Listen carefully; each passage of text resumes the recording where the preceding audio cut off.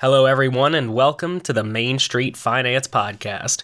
I am, of course, Alex, your host, and today we are going to have a vocabulary lesson, so stick around. You're listening to the Main Street Finance Podcast, where we take the Wall Street bull by the horns to help you achieve your financial goals. Whether it's budgeting, investing, or financial independence, we tackle the big questions in the pursuit of financial literacy. And now, your host.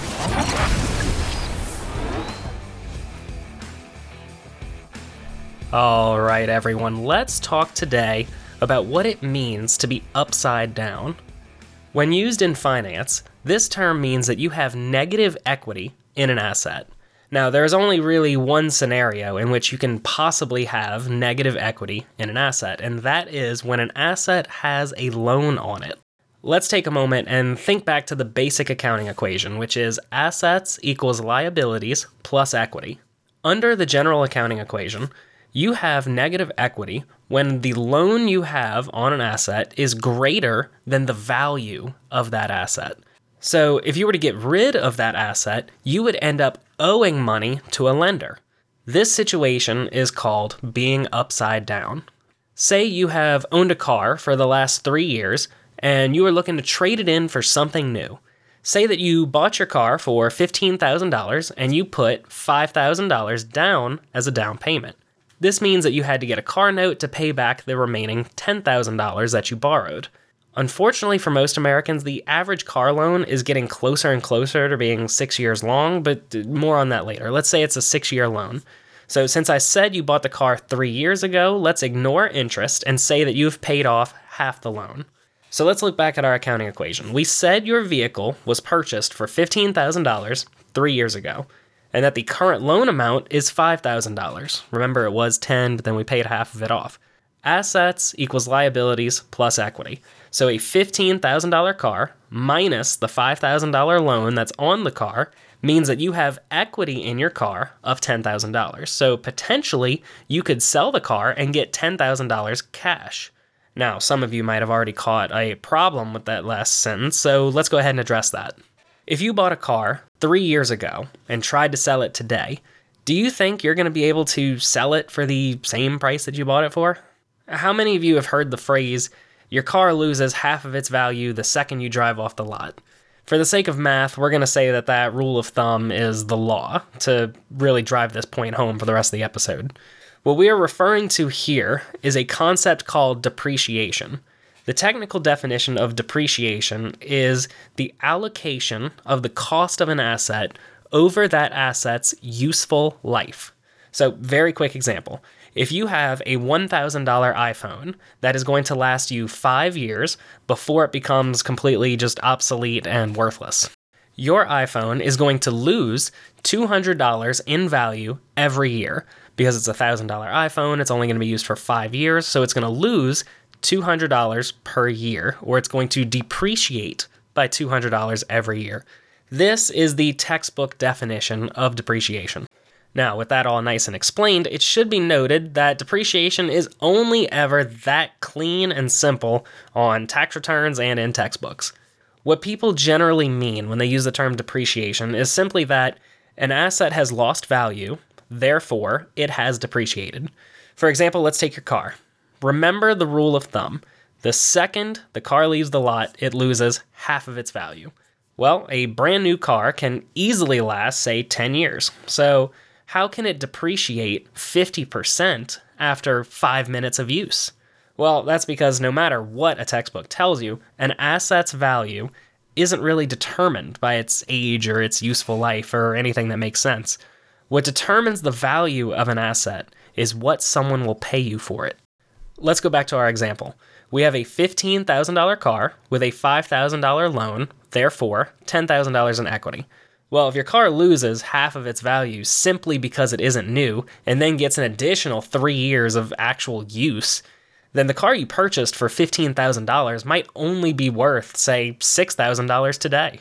And if that car is worth $6,000 and your car loan is worth $5,000, that means you will only have $1,000 in equity in your car. Think about that for a moment. You spent $15,000 on something. And if you sold it today, you'd get maybe 6.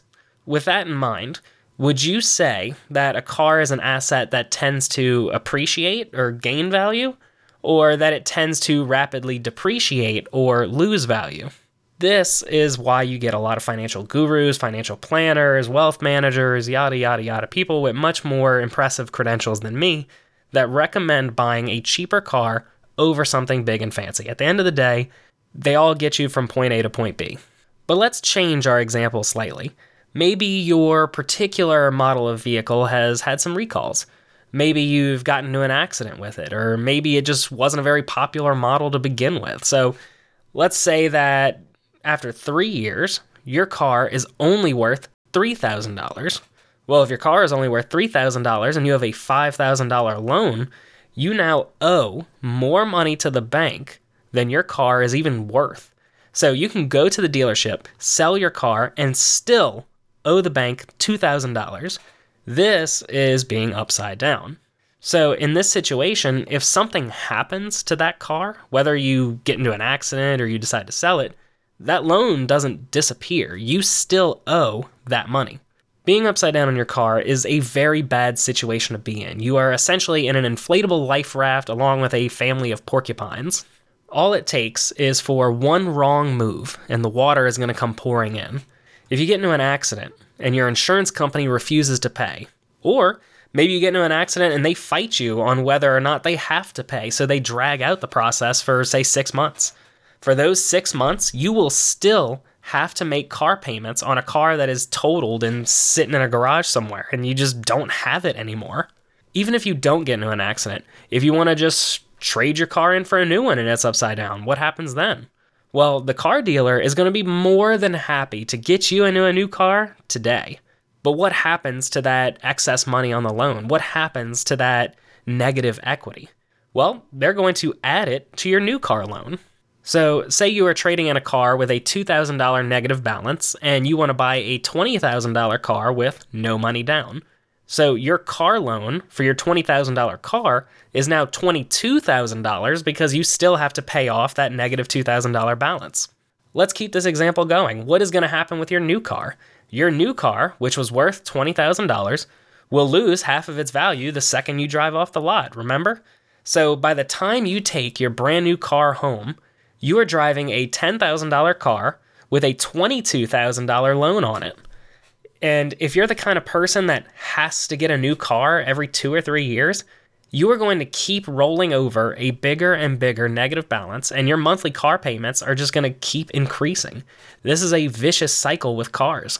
For this episode, I'm going to be grateful that my parents don't listen to this podcast. My mom and stepfather have an, let's say, itch where they get bored with their cars every 2 years and then they go and trade them in for something else. Trust me, everything I'm saying in this episode, I have had this conversation with them and they are well aware that they roll over a negative balance every time. But hey, they want a new car and they can afford it, so why not? I'm happy to tell you guys that I saved my sanity by not asking them how much they owe on their cars. Now, if we look nationwide, unfortunately, the times are changing for the worse for American drivers. As I alluded to earlier in this episode, according to the Experian State of the Automotive Finance Market Report for the second quarter of 2020, man, that's a mouthful, the average term for a car loan in America was 71 months, or 5.9 years. In the US, banks and finance companies have been slightly extending how long that they will allow you to have a car loan. It used to be that the maximum amount of time you could have a loan on one car was 5 years. Well, now some companies are allowing up to 7 years to pay back your loan. For those of you that are wondering why the loan term matters, the longer the term of a loan is, the more months you have to pay back the loan. The more months you have to pay back the loan means that your loan payments will go down because you are splitting the same loan amount amongst 72 months instead of 60 months. So since it's spread out across more months, the payments go down. Now, if your monthly payments go down, then people can all of a sudden afford bigger loans and bigger cars. Bigger loans means that you can be even further upside down when you go to trade in your vehicle. In short, banks allowing longer car loans is actually adding gasoline to the flames of Americans that are in this vicious cycle of carrying over negative equity from vehicle to vehicle and having increasing loan payments because of it.